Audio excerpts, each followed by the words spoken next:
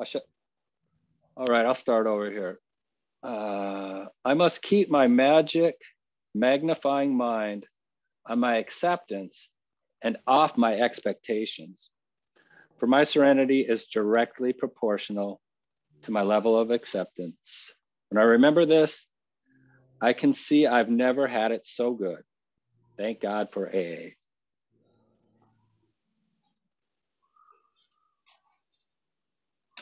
Thanks. Yeah, man. Yeah.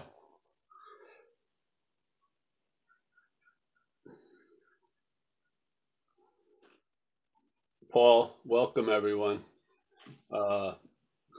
Yeah, this is just the spirit of what we try to share here.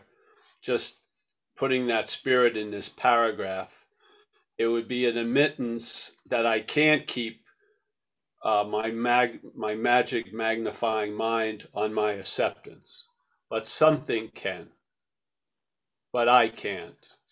I can't produce that effect, but something does produce the effect in my life. So the basic theme I feel of the whole program is the realization and actually getting established in it that something is doing for us what we can't do for ourselves. So what I can't do for myself is put my magic magnifying mind on acceptance and off my expectations. Let's tell the truth. Yeah.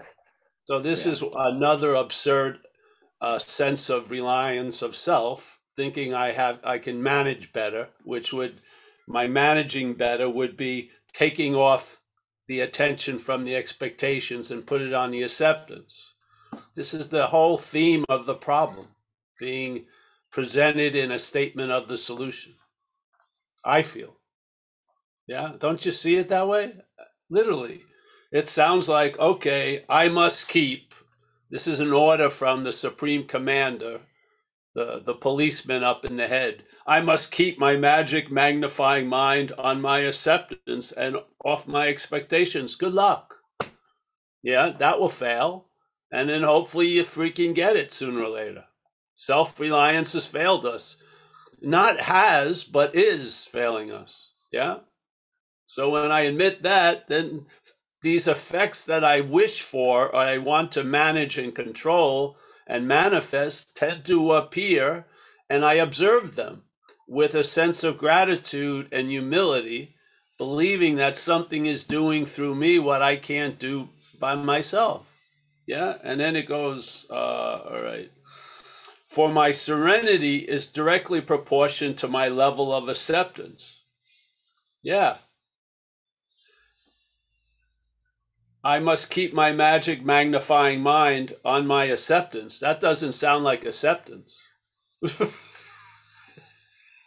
It doesn't start at acceptance. It starts at not accepting that my magnifying mind seems to go somewhere else.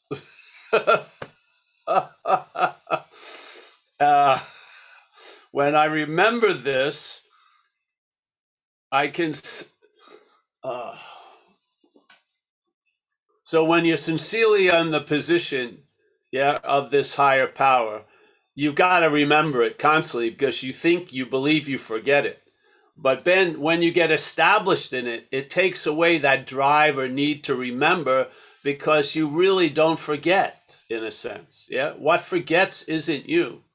You are grounded in that establishment.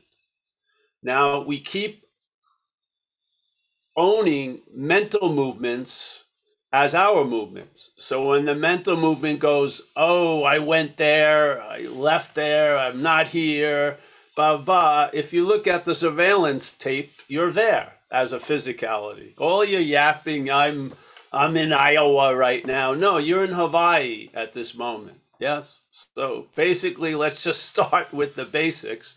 And you can't believe how simple sometimes life can be when the absurdities aren't a starting point.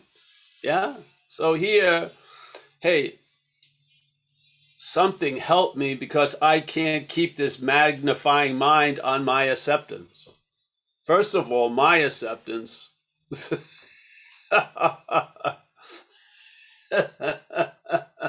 is another man's rejection, let's say. So Yeah.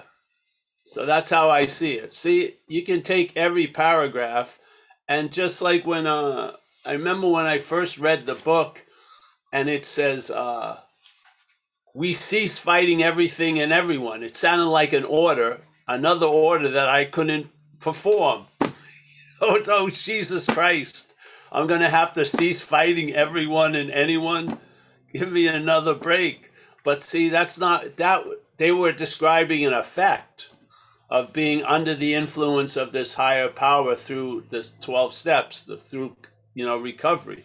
And then you arrived at, and I cease fighting everyone and everything. It's not like an order that you're not going to be able to do, like tons of orders. It's going to be, you're going to find out, hey, yeah. At this moment, I'm not fighting anyone or anything. Yes. Wow. I didn't even know I was doing it because you weren't doing it and you're not doing it. You're observing it. Yeah. You're observing it. Something's expressing through us. Like it says in tradition, I think 2 or 5, there's a loving God that expresses through our group conscience. Yeah. There's a quote unquote loving God expressing through our individual conscience. Let's say it's not like it's only doing it through the group conscience. It's doing it through the seeming individuals in the group. Now, yeah. Not after I accept certain shit. It's now. Yeah. That's what allows me to accept certain shit. Yeah. Yeah. So again, all right, my serenity is based on my acceptance, therefore I've got to be accepting all the time. That's the problem talking to us about the solution. Yeah. It's the problem's narration of the solution is I got to do a lot of shit that I really don't want to do, or I can't. Yeah. So I might as well just say fuck it and, take the easiest off the way, getting loaded, and let the state take care of me. And have tons of resentments about the rehab and a sense of entitlement and a sense of uniqueness. They don't understand who it is that's here. Yes, they do. That's what happened with me in Delancey Street. Delancey Street had a much clearer objective take on me than I did.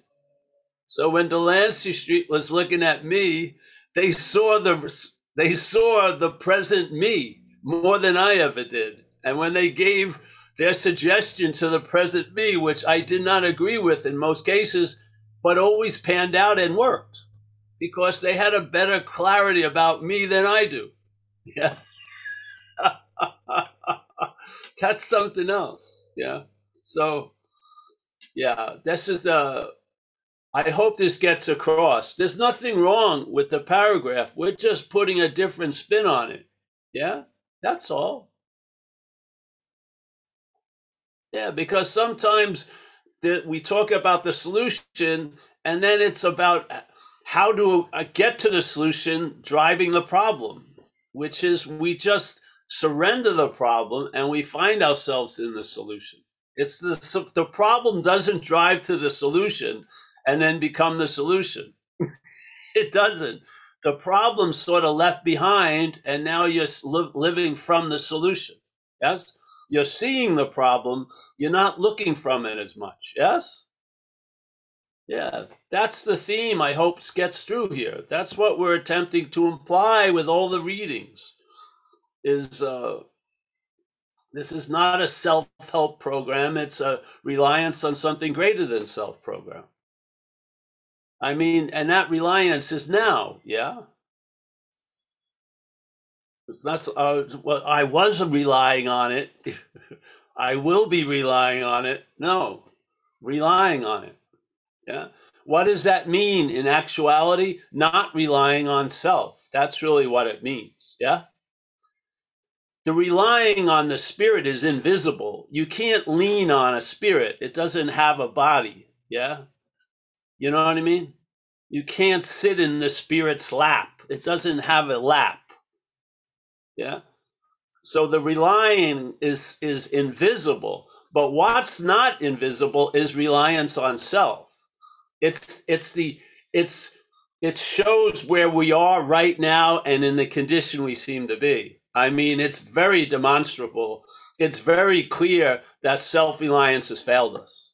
It's incredibly clear. Our whole story, our whole movie is chock full of it. Yeah. But this invisibility of reliance, Paul's relying on self. You can see that pretty easy. Paul's relying on spirit. Not everyone has those eyes, yeah?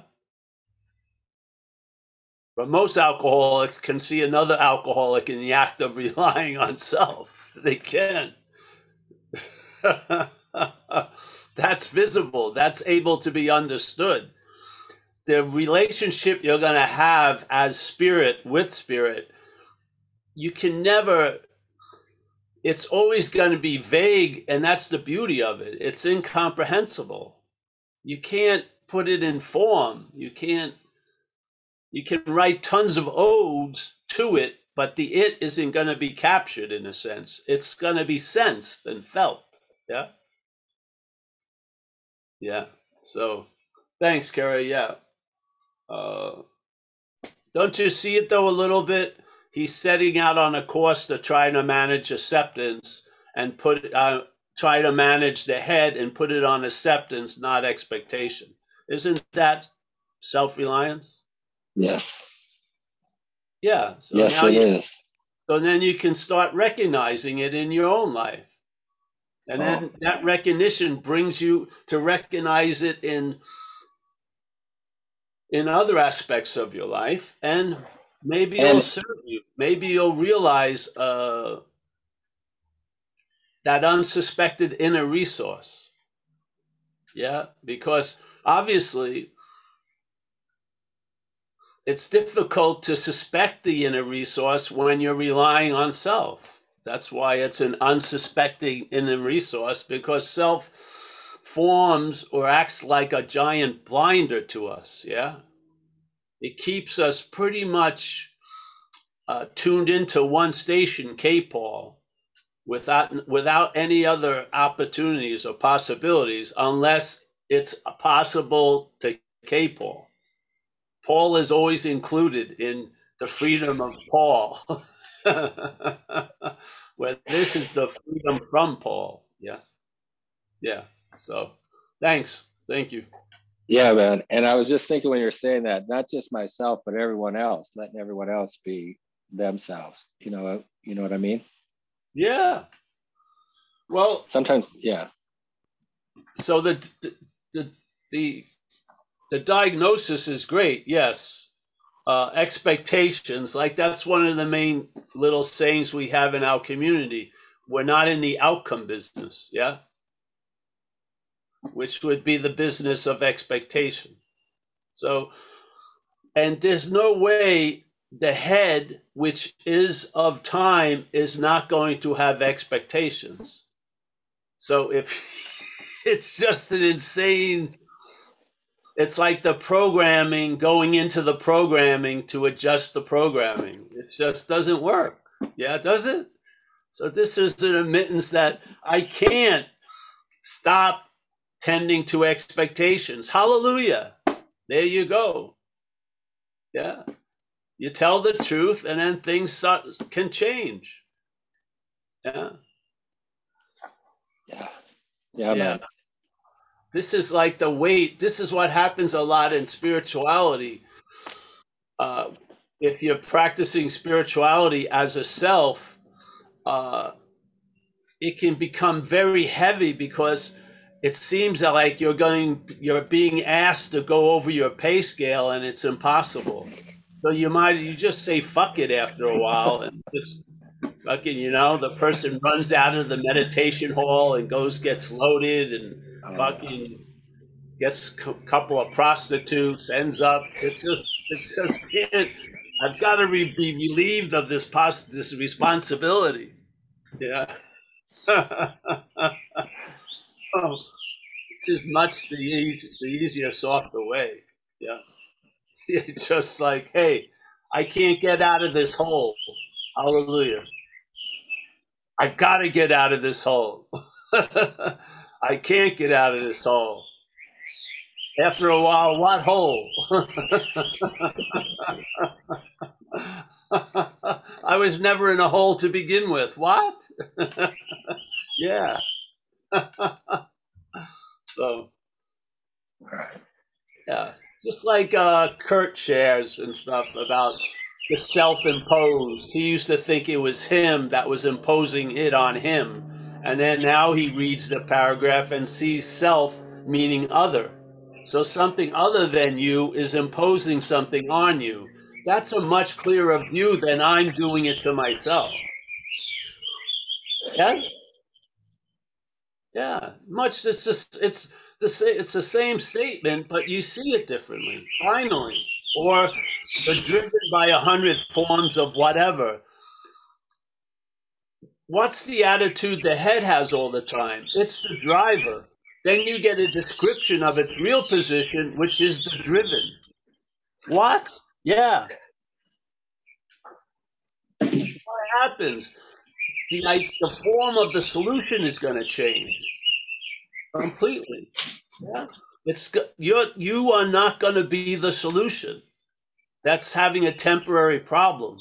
And if it just manages better and girds its loins and gets out there, it's going to do it. It ain't. It doesn't. Yeah. This is an admittance of defeat, not of you, defeat of the system you're relying on, self-centeredness. Yeah. Yeah. And if you listen to the canary in the coal mine,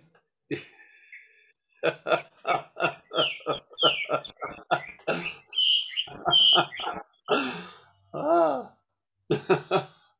So yeah. Thank you, Kerry. It was Yeah.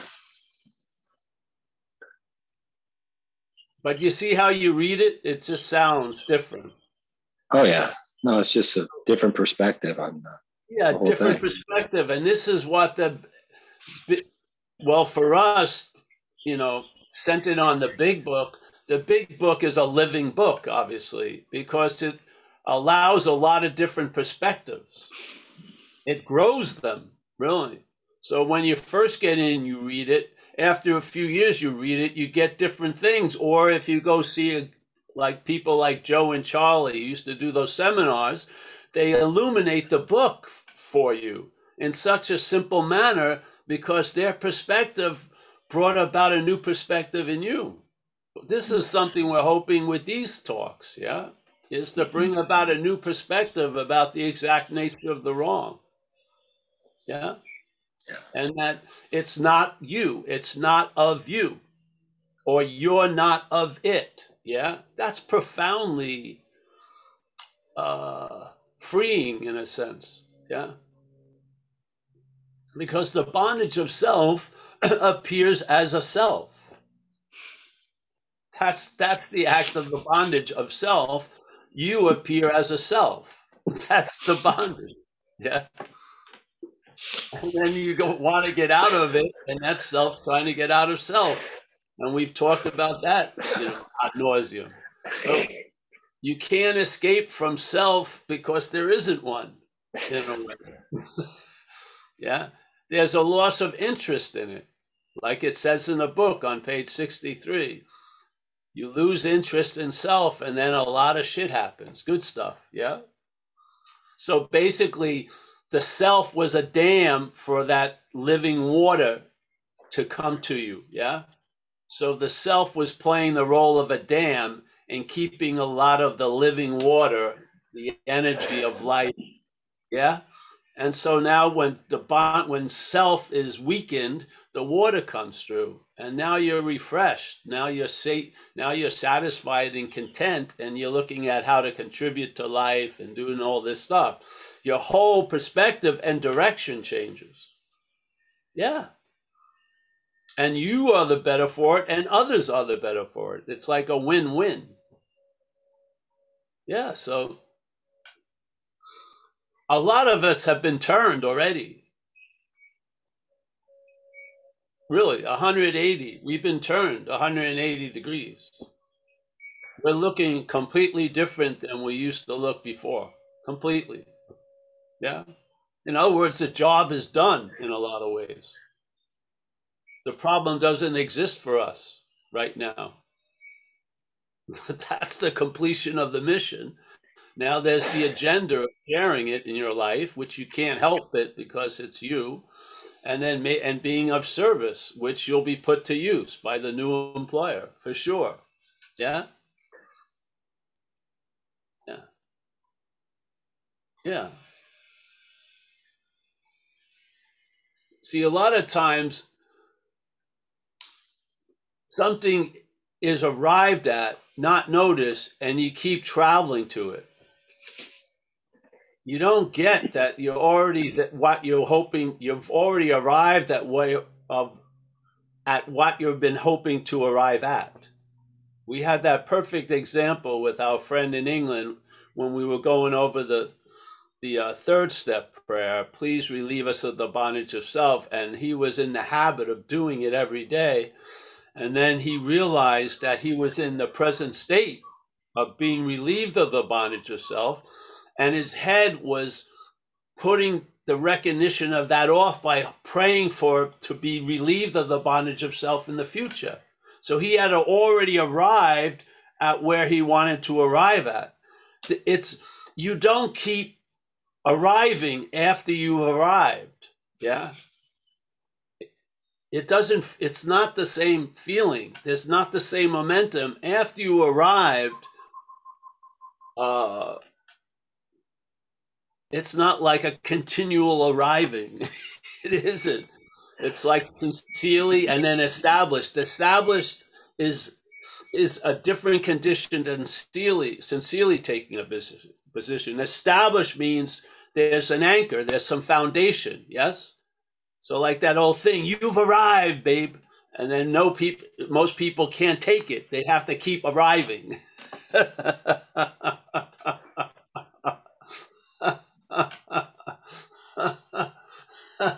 So that which you were listening to has no intention of arriving. It wants to keep arrive. It wants to keep. Yeah. It doesn't like arrived. It wants to keep going. Yeah. Yeah.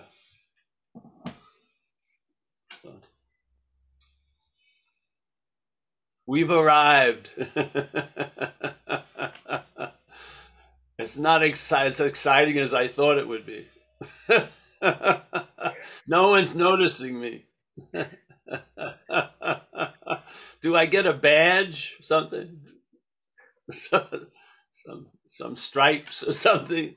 No. Yeah. So anyone? Yeah. Let's open up the. Yeah, I see. Is it Chris? Chris has a hand up. Chris L. All right, Chris. Sorry, hang on. I'm at work. I'm Oh gonna. yes, you are. How are you, Chris? I'm good, man. Like I'm gonna that get off. hat. Yeah, I get. This is the first time I've used it like this, so it's pretty cool. Let me get off the video because I am working. I'll say what I gotta say here. Right. There's a question for you, and then there's something that I just wanted to share about. So my experience. So I've been sober roughly 9 years almost, and I don't take credit for any of that because prior to that happening in my 20s, I spent a lot of time in and out. And I mean, I would work hard and I would pray and I would do everything to the best, be honest and all that. And at the end of the day, I just wanted to get drunk. And I did, repeatedly. And the last time that I went through that, 6 months into the sober house deal, I stopped on my way to work and it was like, when's the last time I thought about drinking? And it really blew my top off because I didn't see it go. I wasn't paying attention, and And it scared me because it was, you know, the story's so heinous that it's like, if it was that easy to go, how easy is it for it to just be here tomorrow? So instantly the head just started going, oh God, tomorrow's going to be, it's, you know, Yeah. you got to be on your guard, kind of like what you're saying, like, better make sure that my acceptance is up to par and all this stuff. And like, but it never came back, and it hasn't come back. And the fear of it coming back, eventually after about 4 or 5 years, I'm like, why? Like, I almost felt like I was doing a disservice to the gift that was given by acting afraid of the fact that it might come back. So to me, it was like, what am I doing? Like, or why am I doing this? Or what's my motivation here? And a lot of what happened with me, an awareness was born out of that realization that I didn't do that. I didn't take the desire to drink away. It's just gone. And it hasn't come back. And when that happened, like you were saying earlier, this sort of, you know, not enlightenment, but there's a realization that like, I didn't do that. And the opportunities that started taking place, like, you know, my life came together, and I couldn't take credit for any of this stuff when I looked at it. It was something that I tried to impart to people that I sponsored, that it was the one thing I just wish I could teach somebody, where I was like, look, the possibility that something is taking care of you, you know, especially if like you're sitting in AA, it's like, you're already sober today, you know, you can't take credit. And so this idea of prayer changed, where it was sort of this like, or this conscious contact idea, the concept of it started to disperse. And I was kind of like, I see what's happening to a certain extent. It's not like I still don't struggle with this idea of self-reliance and stuff, but it was like, step 11 made me think, you know, everybody really romanticizes that one. And sometimes I look at it and I go, that step means that I am helpless and ignorant. And I just, if I ask, it seems like things, you get put where you need to get put, or you are where you need to be already. And it's like, so my question for you in regards to that, because it's still something that carries me. It's still something that I carry with me, or I don't know how to say it, but it's like, I find myself in places that I would have never guessed I was at on the spiritual path. And it's amazing. It's an amazing thing. I mean, I'm sitting here with you. I would have never looked you up if it wouldn't have been for being introduced to non-duality, and the way that happened is a whole other story. But you're talking right now about your higher power reliance, basically. And so I'm asking you if that was something that you were aware of prior to the big realization. Yes, I was.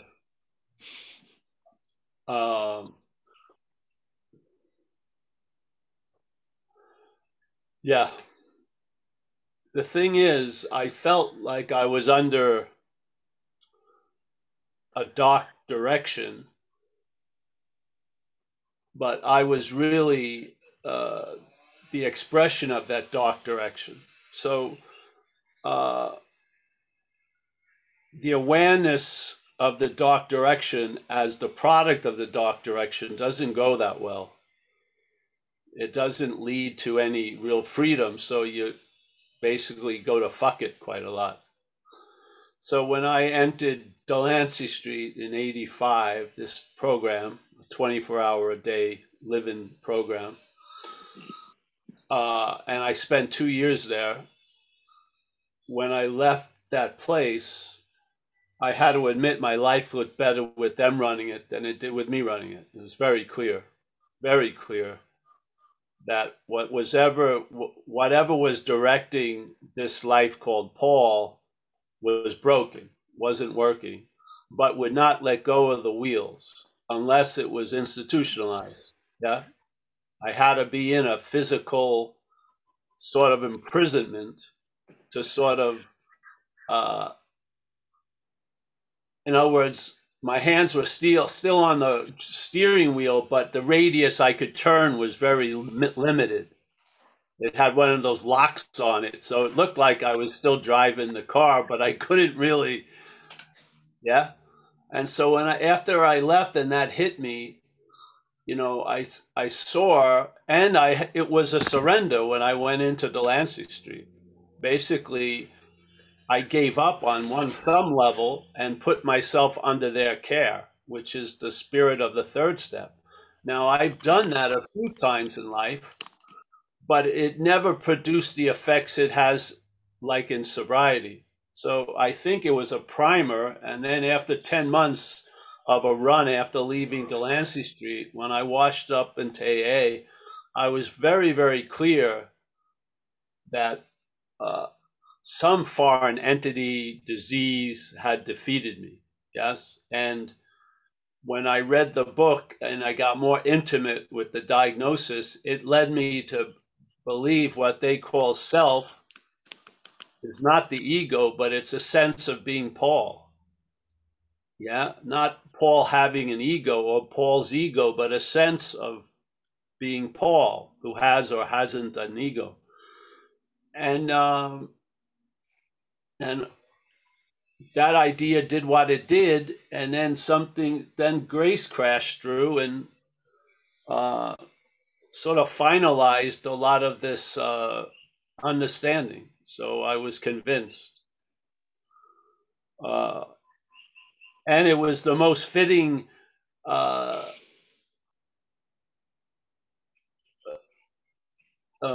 let's say,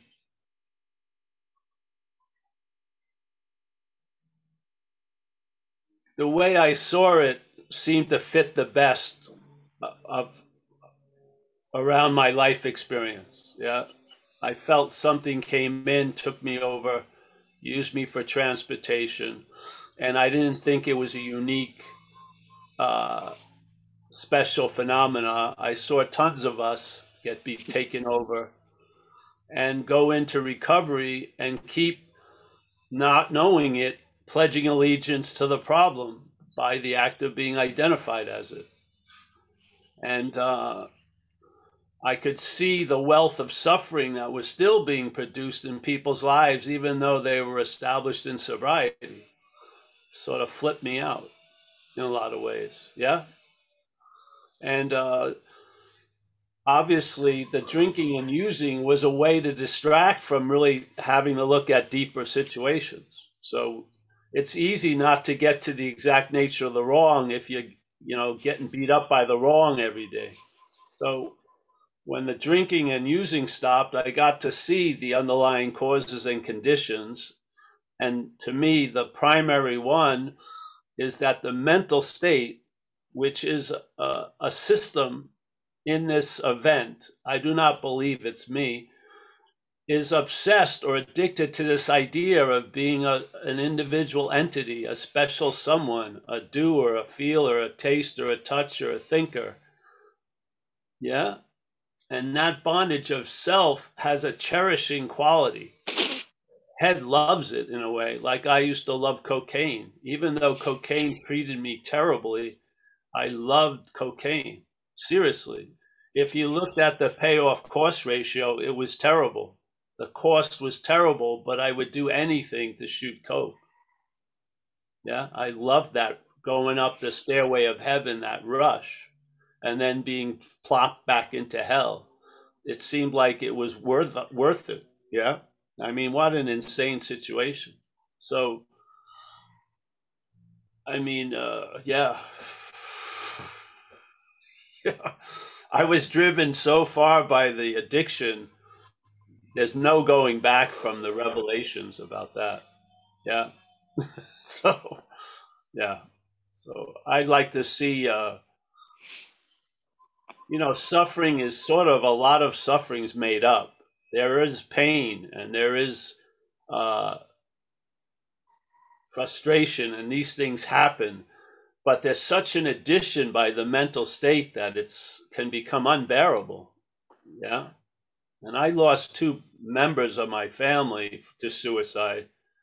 And in my view, from where I was, they were outmatched. The head painted them a story, and they didn't see any way out except passing on. So yeah, life's going to happen. It brings about a lot of effects, but the add-on from the mental activity is unbelievable, to the point where we're relying on an interpretation of life from a very myopic view. Yeah. Yeah. And so, when people call me and they say they're facing life successfully, I mean drinking successfully. And then I asked them, well, and then, they brought this news to me at a lunch because I was their sponsor. And then when I looked at them and I go, well, how much did you think about this meeting with me? Yeah. How much now, every time you go to eat, do you think about a wine or a beer? You've lost the peace of mind. Yeah. We don't even understand that. Yeah. Where a lot of us are already arrested by our past. We're not going through the act of getting arrested in our out exterior life, but we're sentenced already. Many of us, we're living a sentence that came about from believing that we're the doer of a lot of shit we didn't do. We're accountable for what happened through us, but hopefully at this point, you're seeing the true responsible factor, and it's not you. Yeah. I hope that breaks through, even as a shallow understanding. I think it will lead to some depth if you just entertain it. Yes. So yeah, that's how it was. I had the sense of surrender through that experience of Delancey Street, but I found that really what makes the surrender event is what you surrender to. Yeah. And this time I surrendered to the higher power, and I followed the instructions of this way of life, and grace has abounded. Yes. Yeah.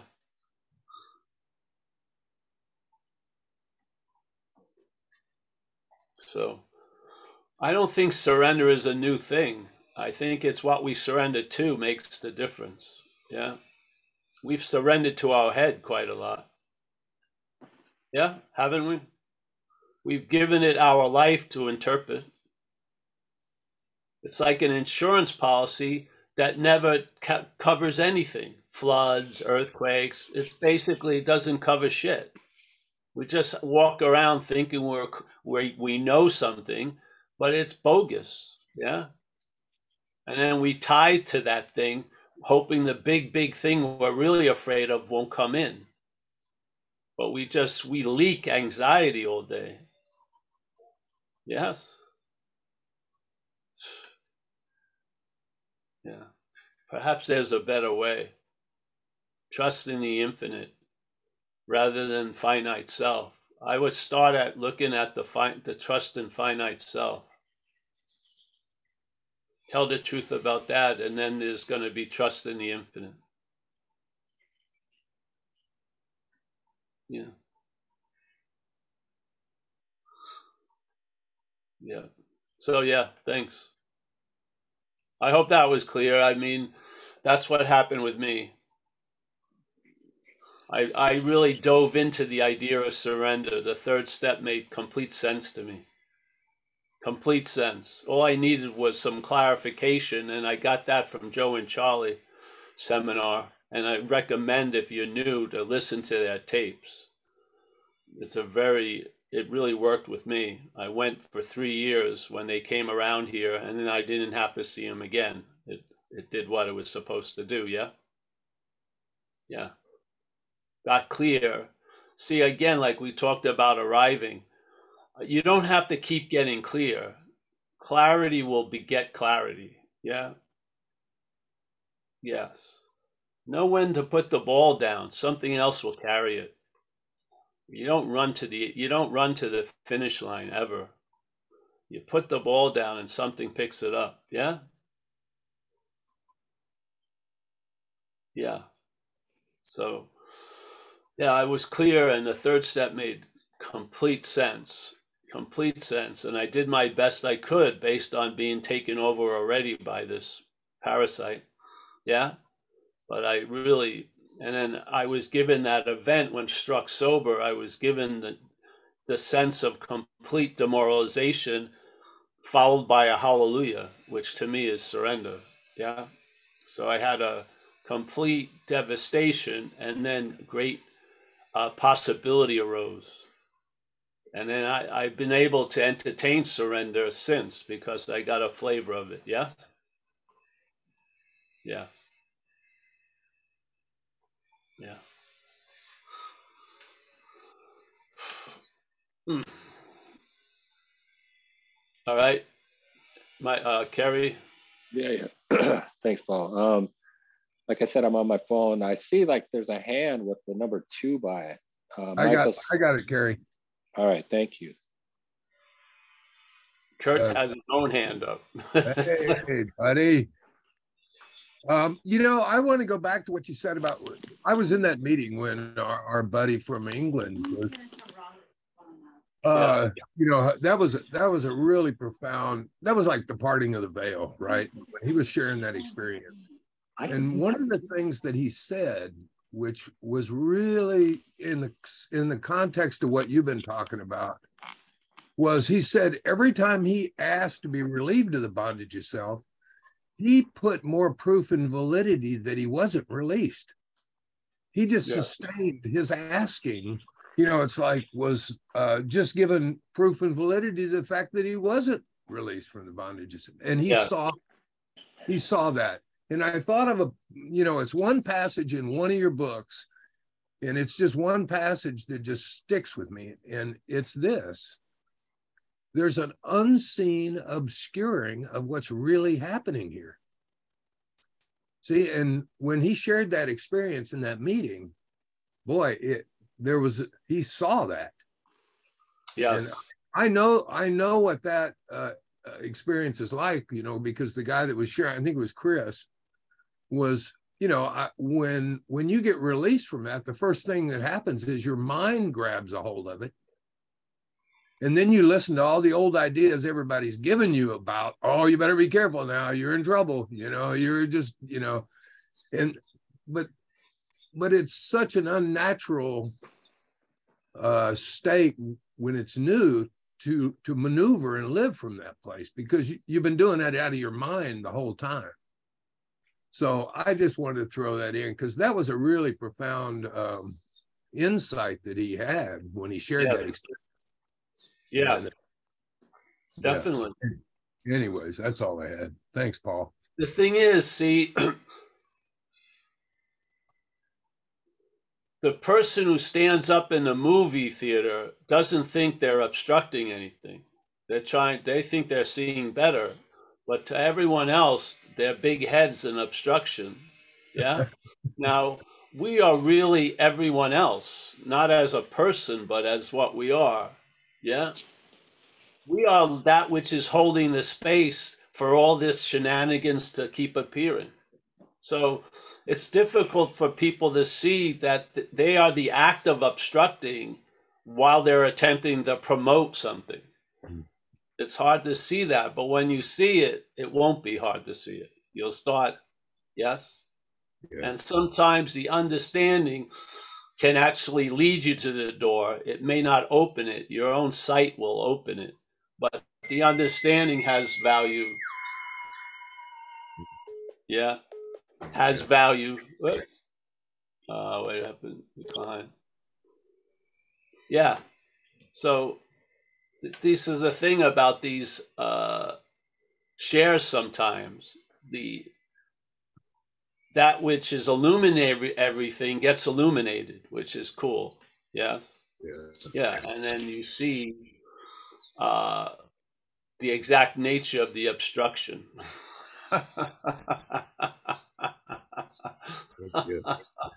Yeah. I can't be obstructing. I'm the one that's looking for it. No, you're also the obstruction. Seemingly. As an act, anyway.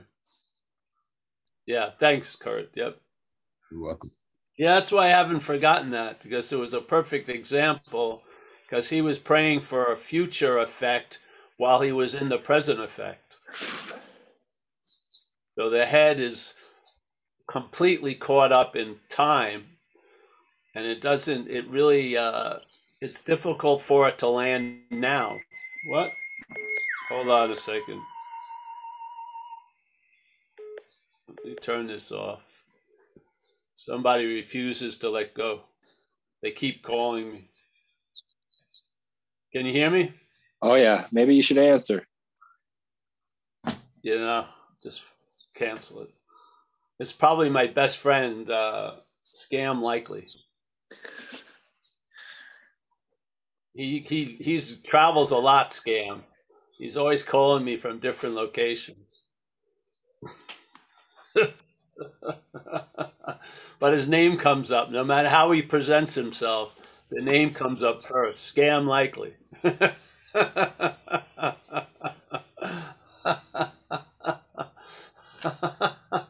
That would be nice when the thoughts were appearing in your head, if there was an underlying thing. Scam Likely. Just had a little ticker tape underneath. Scam Likely.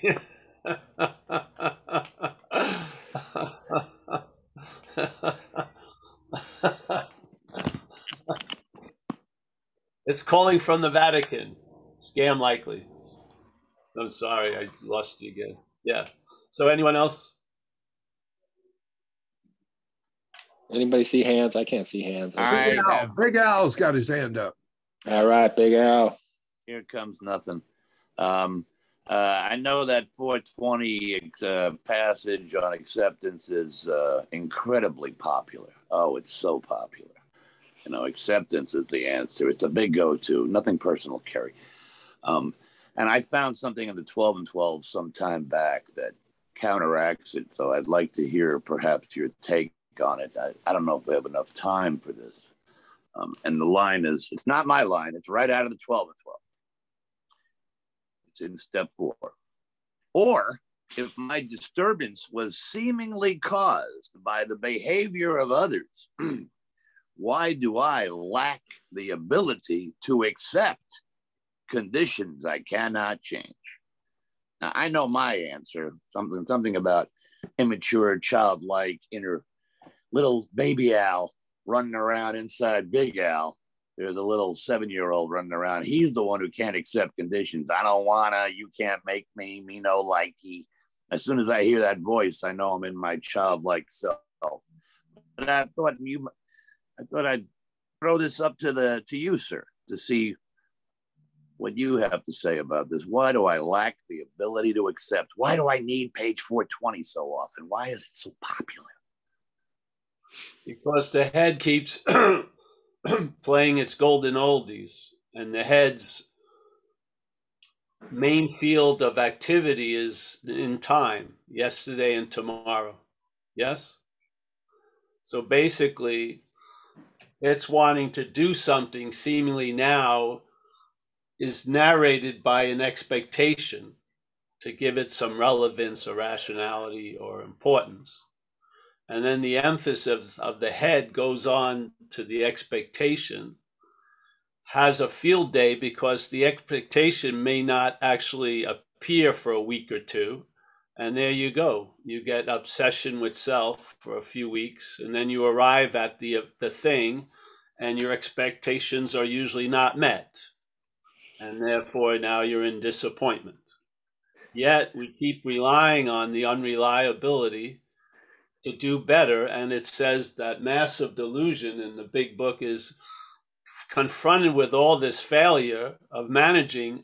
The head just comes up with, if I only manage better, it would all work out. So basically, the system ain't going to give up the ghost. It's just going to keep on keeping on. You have to be clear about that. If you're waiting for it to change, it's a dead horse. That's how we used to describe it. Yeah. What do you do when you're on a dead horse? Get off. How do we get off? Admitting we can't. Yes? There you go. Yes, that's how it goes. Wunderbar. Thank you. Yeah. So we're incapable. These potentialities don't seem available because something else is there. Yeah. So we're being dominated by the mental state where the problem resides, and the mental state dwells in time quite a lot. Yeah. So, of course, that's why it's an insane thing to try to convince it not to have expectations where it completely lives by expectations. That's, it's just, you're barking up the wrong tree. Yeah. It doesn't, you know.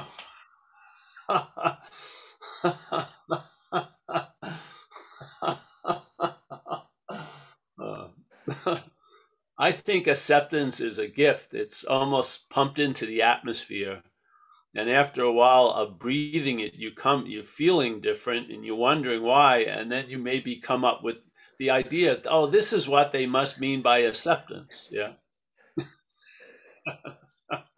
Like you walk in a room, you don't want anyone who's not there to be there. You don't want anyone who's be there not to be there. Yes? Just acceptance. Yes. Acceptance, acceptance, acceptance. It's the easiest thing in the world. You don't have to try to change anything. You don't have to wish something that wasn't there was there. Nothing. It's easy. Yeah. You get used to it. And then you watch the head that will never get used to it. And you realize the futility of trying to get the head used to it. It doesn't work. You can't, it doesn't work. I mean, there are people here, I'm sure, people have gotten into spiritual practices while they've been recovered, and they could probably share, that it's sort of like trying, putting lipstick on a pig or, painting legs on a snake. It just does. A pig is a pig is a pig. It's just the way it goes. So, but again, if you think it's you, you're going to hope to change it, obviously. If you see it's not you, you lose interest in changing it. You do. If it's you, how can you lose interest in changing it? If it's not you, you lose interest in changing it. You do. And what's losing interest in changing it? Acceptance. Yeah. So that was just thinking it has to accept or shit like that. There's an acceptance of that, and then see how it spreads in your life. See how that acceptance spreads when the Urban Renewal Project of Paul gets canceled, and now that fucking waste of money in that dead-end budget goes to living. Yeah, so now that which was enslaving you to yesterday and tomorrow is enriching your day. It's the same energy. I mean, really, do you want to keep watering future flowers, or do you want to water the flowers that are growing now? That's basically it. You want to tend to your mental garden? Or smell the roses? It's just really, yeah, you're being employed, and you can break it down to two camps: old employer, new employer. Or it's sort of like AD and BC. New employer, old employer. Not the same employer. Be very clear about that. Or you'll be doing the Who song. The new boss is the same as the old boss. You don't want the new employer to be the old employer wearing a new suit. That's not going to work well. You want a new employer being all powerful. It's going to take care of us. Yes? If you stay close to it, which you can't be far from everywhere, and do its works well, which is a pretty loose statement. So basically, right now you may be doing its work well. Yeah, even though you may not think so. So now you've fulfilled your agreement. This new power is going to take care of you. Isn't that your experience? Yeah. You want to change the contract? Yeah? No. Just keep signing on a day at a time. Do one of those remote signings where you signed once and it just duplicates every day. You don't have to go through the process of signing. It just flips over to the next day for 34 years. You signed up for this. You may be flighty and flaky, but it isn't. What you've surrendered to is not flighty or flaky. It's kept its end of the bargain, day in and day out. And it's allowed you back in after you've screwed up. No matter how bad the screw up was or how long, you're still available. It's still there. Yeah. Being, all powerful. Yeah. So you come to understand the new employer by knowing the old employer. Really. That's how it worked with me anyway. Yeah. Yeah. So anyone else? Nice to see you, Al. Yeah, that's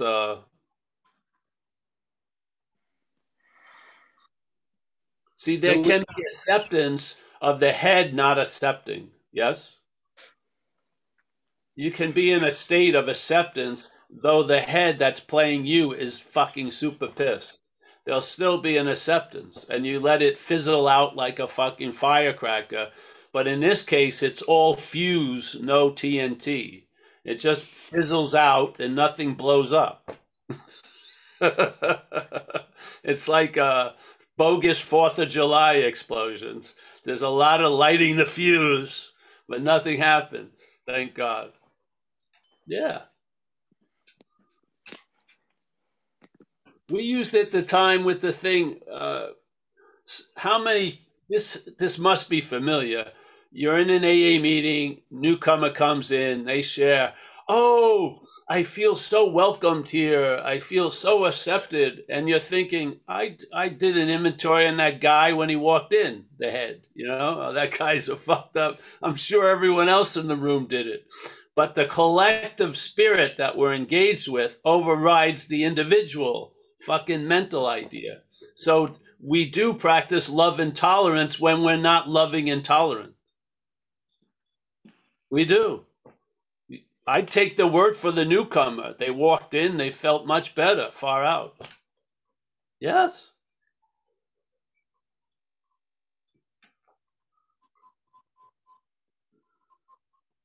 All right. Kerry, Kurt, whoever. Yes. Yeah. Colleen's had her hand up for a little while. Colleen, why don't you come in?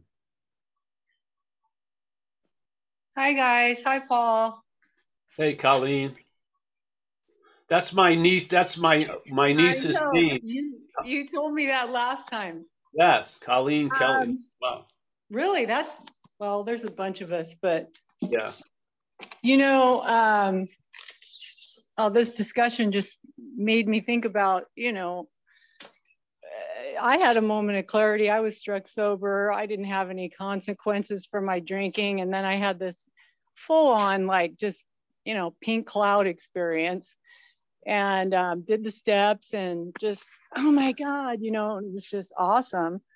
And I think about, well, what happened after that, and what happened is reality came in. I hurt my back. I was in physical pain. I lost my job. And the funny thing about it is that I started journaling at that time, and then I had sponsors who told me, you've got to work on your character defects.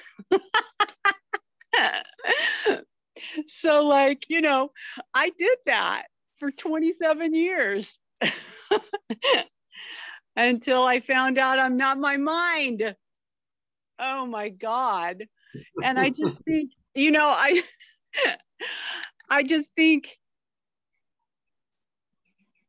everybody's path is what it is. So there's no, whatever. But I had my oldest sponsee drop me the other day, and it's because I had started to talk to her about this mind being the problem.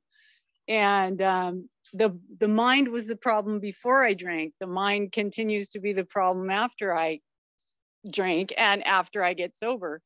And, you know, she went and got another sponsor because, you know, it's just too hard to, she wants to stay in that drama. She wants to stay in that drama of the mind. And I don't know, it's just so interesting. Like, there's such freedom knowing that, and you said it, there's not much else to do when you realize that's never been the deal. Like, I'm perfect. Actually, I'm perfect the way I am. I mean, don't say that in an AA meeting. You know what I mean?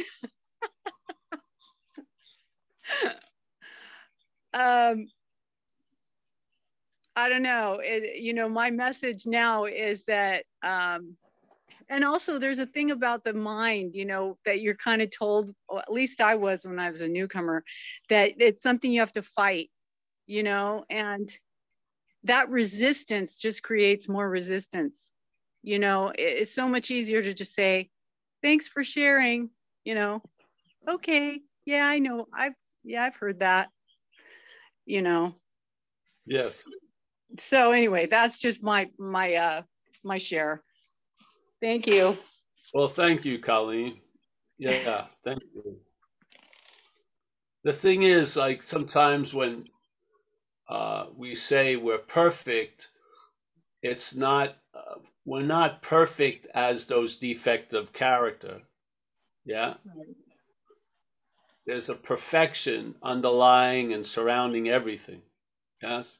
So it's not that which can appear to be imperfect is now perfect. It's not like that, but a lot of times it's heard that way. So, and there's a thing when I lived in Australia, there was an interesting thing. They had like a collective psychology of, they called it the tall poppy syndrome, where the Australian society, they don't mind having celebrities and athlete stars, but they don't like anyone really better than anyone else. So the tall poppy would always get cut down. So sort of like when you say I'm perfect and people are identified as the body and they have a true belief they're not perfect, they're going to want you to cut down that tall poppy.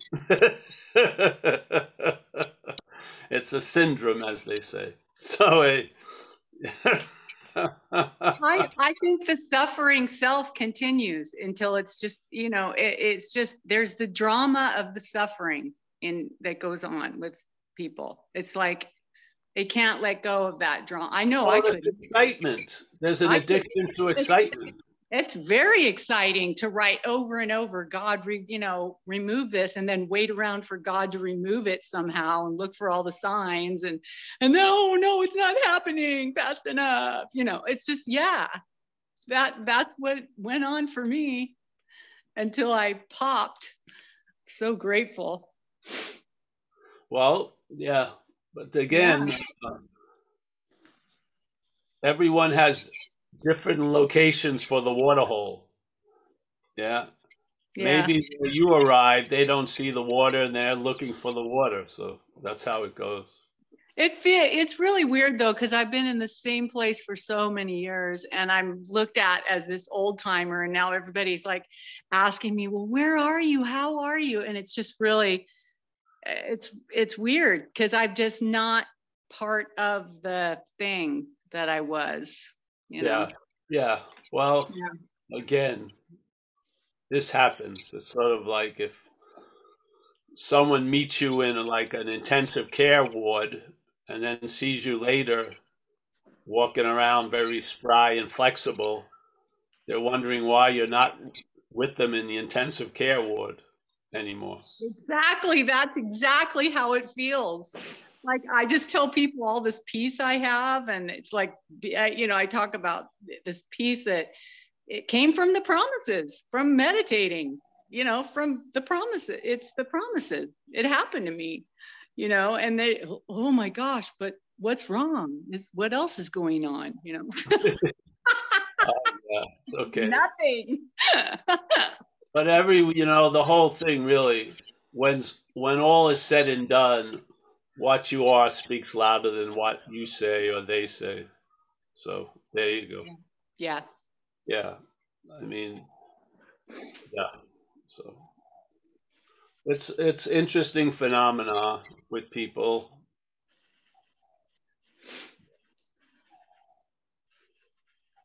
Like a friend, I think John from Florida.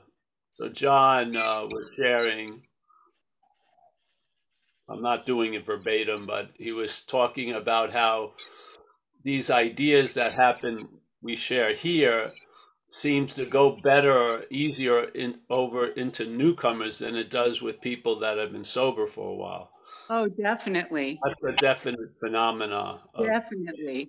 And it's just how it happens. It's all right. I mean, well, I think especially nowadays, I think they're more open.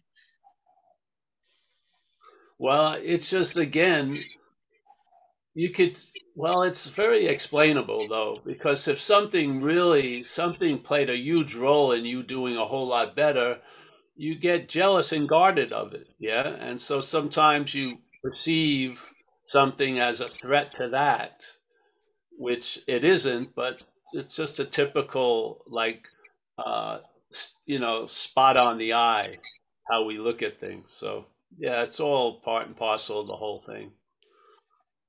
That's why we have these talks. If I was sharing here where I live, no one would come. They've all seen me. They're totally interested in what they're doing, you know? Yeah. No one here, no one on the Zoom is from my community here. And when we have live meetings, very rarely do they come. And when they've come, they only come once because it's just not for them. So there you go. So yeah, you know, and I'm grateful you have it, because see, I don't want to leave AA. I love AA, and I know exactly what you're saying about what goes on in a room of AA. Unconditional love is just there, and it's magical. But yet, you know, I'm seeing things so different, other things so differently about it. You know, it's just total. It's like a surrender beyond. It's like what's in the book, really. I mean, it is in the book. Yes. Turning your will into life. What else is there? Your will and your life. It's principles before personality. So yeah. Yes. So I don't put persons before principles. I just go with principles. Yeah. So yeah. Yeah. But hey, if it's working for you, great. You know, this message is for something was seeming, you know. When I figured out I have no free will. There's a lot of unsuspecting stuff in all of us. So unsuspecting. Right, but it's like a whole nother ball game when you really know you have no free will. It's total liberation. It's just, you know, whatever. And you know, it's liberation. You know, one man's food is another man's poison. So that's just the way it goes. That's why we have these talks. We don't go out proselytizing to people who hear it. We just present a platform. If you're interested, well, right. Let's go.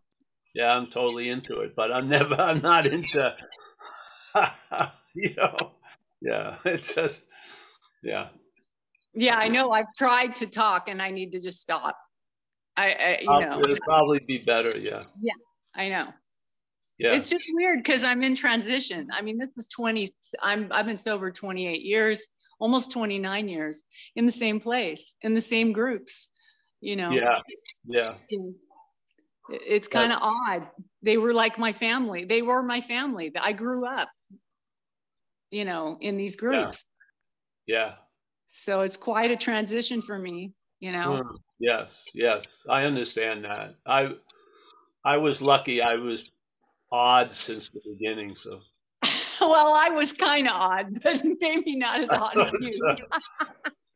Yeah, I'm not so, yeah. Thanks, But Paul. I can understand that. Yes, I can understand that. But hey, you answer whatever's knocking on your door. So. I don't have a choice. Exactly. I mean, that's what I told my little sponsee that I've had for 12. I said, you know, I don't have a choice on the path that I'm on. I can't go back with you, you know. Yeah, yeah. And they, you know, you don't know how you're being used. I mean, it's I remember I had a thing compressed to a 5-minute event. I had the privilege of doing these 4th-step workshops in San Francisco. And I had this person, a new person who was pretty wrecked. And he just went off. He just started screaming at me, almost had to get held back and everything. And we gave him like 5 minutes, and then he ended up asking me to be a sponsor at the end of the tirade. And it was a perfect compression of a lot of stuff shown in like a 5-minute segment. It was perfect. So, yeah. That's awesome. In this thing, you're never at the end point, yes, in a way. So things are happening and you don't know how things are being used, really. I always feel there's an ultimate value in everything. So, yeah. Yeah. All right. Well, thanks, honey. Thanks. Yes. Got it, Carrie? See, now if Amelia talks to me, asks me, have you talked to any of your family members? I'll say, yes, I talked to Colleen Kelly today on the Zoom. So thank you. See, you played a role you didn't suspect. There you go. So, all right. Anyone else? Kurt, anyone? That's it. Yeah, Annette and Gil have their hands up. We're all right. Yeah, hit Annette and then Gil. Yes, go ahead. Annette, can you hear us?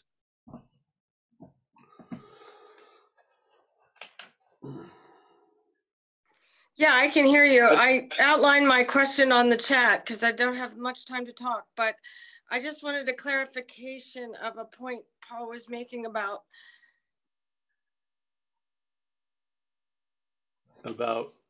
we got lost. Someone who was your sponsor sitting down. I'm not sure if you were saying he was comfortable with drinking or not, or just the thinking of the drinking, or what the point was. The point was he had 9 years of sobriety. I was his sponsor. Okay. He called me up to go to lunch with him, and he broke me the news that he'd been drinking successfully for the last few weeks. And I listened to what he had to say and everything. And then at the end, I said, well, how much did you think about going to lunch with me?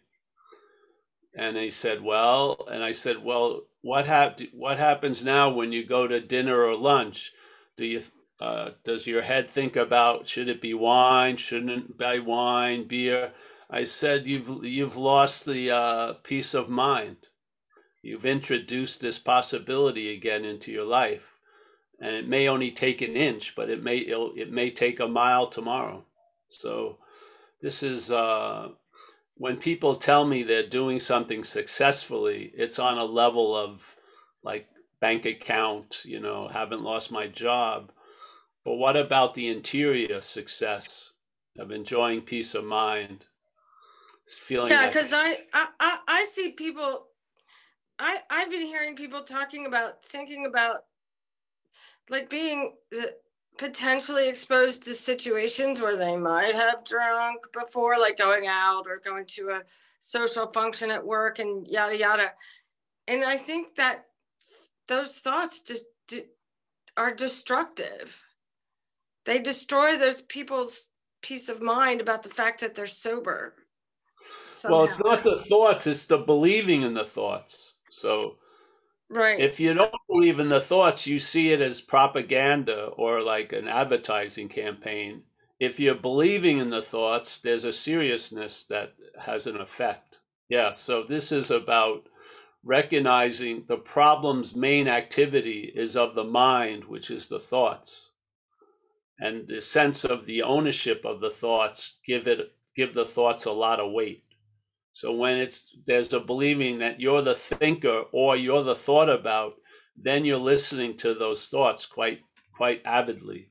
Yeah, because it's all about you. The recognition that it's not about you brings a lot of beautiful byproducts. And one of them is thoughts are seen more as thoughts, not as yours. Feelings are seen more as feelings, not as your feelings. Yes? And you'll know the tree by the fruit. You'll be traveling lighter and you'll know something's working. Yes. Thank you. So that's the point. So a lot of people who are sitting and who are sober today, their head is saying they won't be. And the belief in that they won't be thought is overriding their enjoying sobriety at the moment. Yeah, this is the bondage of self. Yes. It's a slavery. Even when you've been set free, you're still seemingly enslaved. Yes? Yes. So yes, that's why it's important to see the exact natures of the wrong. My feeling is because it leads to a lightness that you can't have as the exact nature of the wrong. You're not going to travel lighter as self. It lends a heaviness to whatever's going on. It just does. So I know people who have lots of money, but they're super anxious about money. So when is it going to be enough?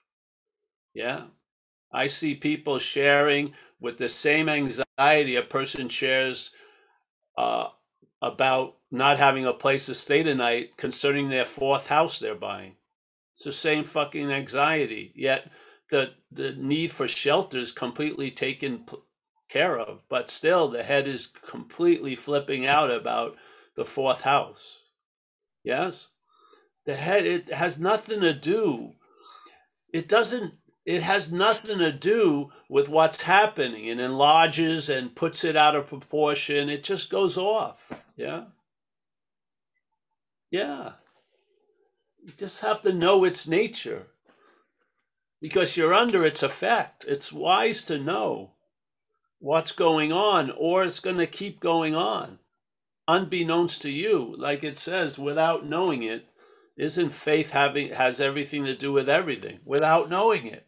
Yeah. Or what can a failed system show you? It's failed. Yeah.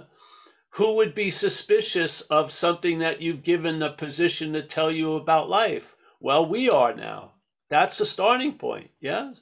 So you start recognizing, hey, I have been had by thoughts, and I have been had by my thoughts. Being had by a thought is like a very short interval, a very second or two. Having been had by my thought leads to action many times, which leads to consequences that can put a tattoo on me that can last for 50 years. Yes? There's a huge difference between a thought and my thought. Huge. Yeah? So there's going to be thoughts. Let's get clear. Yeah? There's going to be feelings. Let's get clear. They may not always be great. Let's get clear. But what's going to distort the feeling and distort the thought is the my. The my thought, the my feeling. That's where we play the role of the house of mirrors, yes? We put a thought in there and then we see it as my thought. It can become gargantuan. Feeling, my feeling, it can seem it's going to last for 30 years, yes? It's a house of mirrors where we distort everything, the head. Yeah? Come to know that because you're making mountains out of molehills. What do you think that means when they say that? The head makes mountains out of molehills. All right, you want to see the mountain called thought? Molehill, thought. Mountain, my thought. Problem, molehill, my problem, mountain. Yes? Same problem, a problem. The problem hasn't changed, but the size of it has changed. How? Us. We give everything all the meaning it has. You better be fucking clear sooner or later about that. Yeah. Because that's seeing your role in things. Just like the great relief that came to us when we saw our role in things in the first inventory of AA, where there are deeper inventories, which are living ones, where you see your role in things. And if you like it or not, or if you've heard it or not, from a book called A Course in Miracles, it says your role in things is you and I give everything all the meaning it has. That's a huge role in things. It's a huge one. You're giving everything all the meaning it has. What? Yes. I didn't even see that I made him pass on that guy's girlfriend, and that's why he punched me in the face 20 minutes later. I refused to see that. Well, baby steps. Then you start seeing, wait, I'm giving everything all the meaning it has all day? Yeah, you are. I had no idea. I know. Yeah. Now you do. There you go. Yeah. Isn't everything, it's in a place of things and locations, light can be misdirected. Yeah. The light can fall on some places and some things, yet be blind to other places and other things. Yes? We've got to surrender the direction of our light to the higher power. It's much more expansive. It's much more panoramic. It sees a whole lot more. Yes?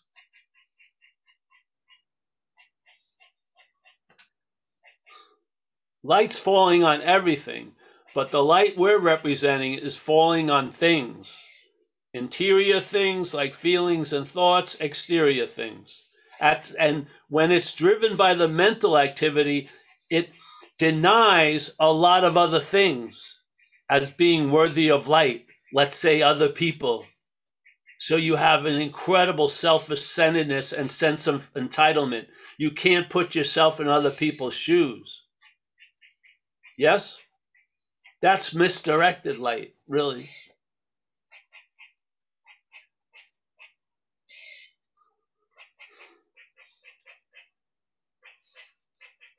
There's light, complete light, and here in this dreaming, there's directed light called interest and attention. And what's directing most of our interest and attention is from the problem. The problem resides in the mind, the mental activities. Yes? You can't use light to get out of light. We are the light. Let's just tell the truth about shit as best we can. And admit that we're not managerial quality and we're outmatched. Yeah? Who would have thought that there would be 24 hours in a fucking day? Who would think that the gear can shift at any moment? 1 minute can seem like an eternity. Another minute goes fast like super fast. What's going on here? As if we're the innocent bystander of an event. We're it. When you're doing something you love, time goes really fast usually. When you're doing something you hate, it seems like, what the fuck? Yeah? You think time has got gears? You know, it slows down. No, it's us. We're dreaming time. It doesn't slow down for everyone when I'm having a drag. It doesn't. Does it? It's a subjective experience. That was my problem. I had such a sense of entitlement. I'd go to work and then I'd say, I don't want to be at work, and I'd leave. So I'd get fired constantly. Wouldn't even make it to lunch usually. It seemed unbearable. I got 2 more hours. I can't take it. That was not going to be a brick in a successful life. Yes.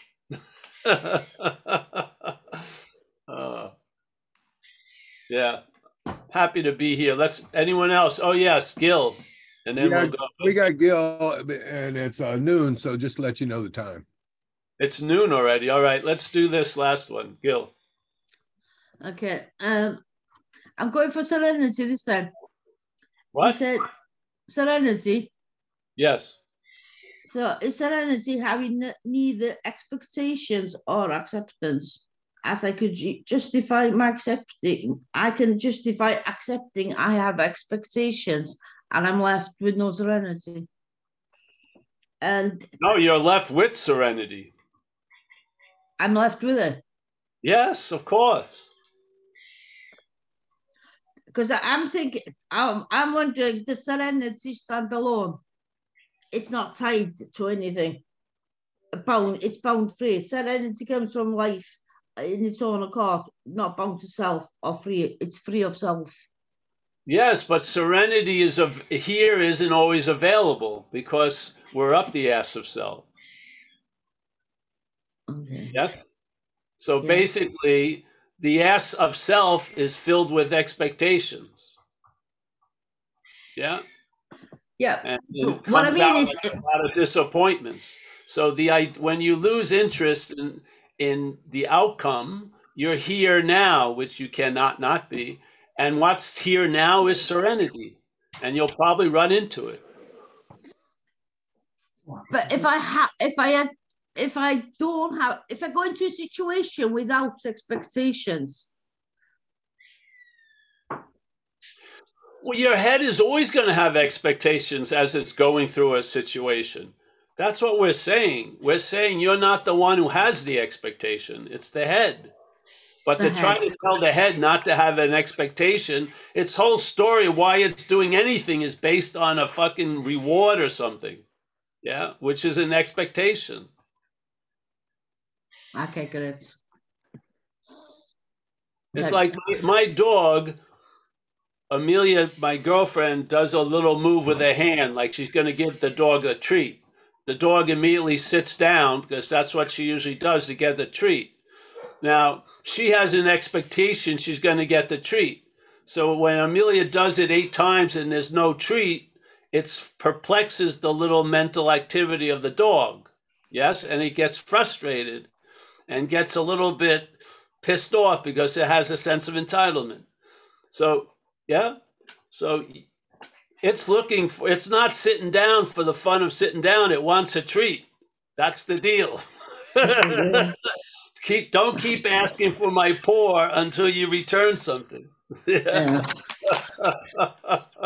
So this idea is the head is going to expect because it's always looking into time. Yeah. Usually some people's heads expects the worst. Some people's heads, thinks they have a sense of entitlement. They always should get the best. But in fact, the head is just trying to beget more of itself. Yeah. So if there's an expectation, it spawns a disappointment, which spawns a resentment, which spawns a reaction, a text, a fucking putting my foot in my mouth, on and on and on. See, the beautifulness of abstinence is you don't start. Yeah. In this way, how you don't start is not stopping the expectations, is seeing you're not the one who has the expectations. They're not of you. They're of the mental state. Yes? Thank God you're not of the mental state.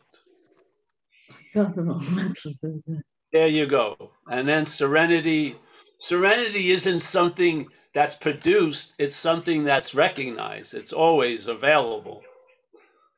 It's just usually we set up requirements to meet it. So then it seems to be unavailable based on our requirements.